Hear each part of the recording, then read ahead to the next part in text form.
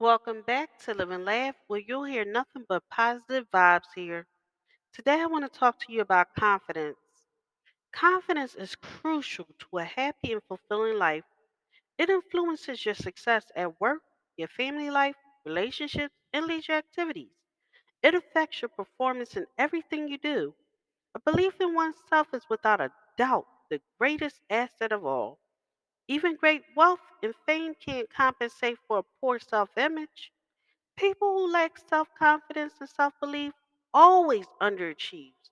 They're less adventurous and less likely to get the most out of life. They're more prone to a variety of stress-related problems, including anxiety, eating disorders, mental health problems. Low self-esteem is the fundamental cause of most family breakups, poor parenting, and relationship problems. In addition, most crimes is associated with drug abuse, unemployment, poverty, aimlessness, all of which are related to low self-esteem. Time and energy devoted to a building your confidence and self-esteem are nothing less than an investment in your whole life.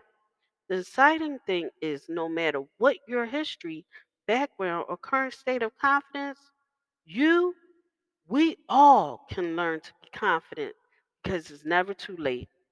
Thank you for listening. If you know anyone that can benefit from this, go ahead and share it.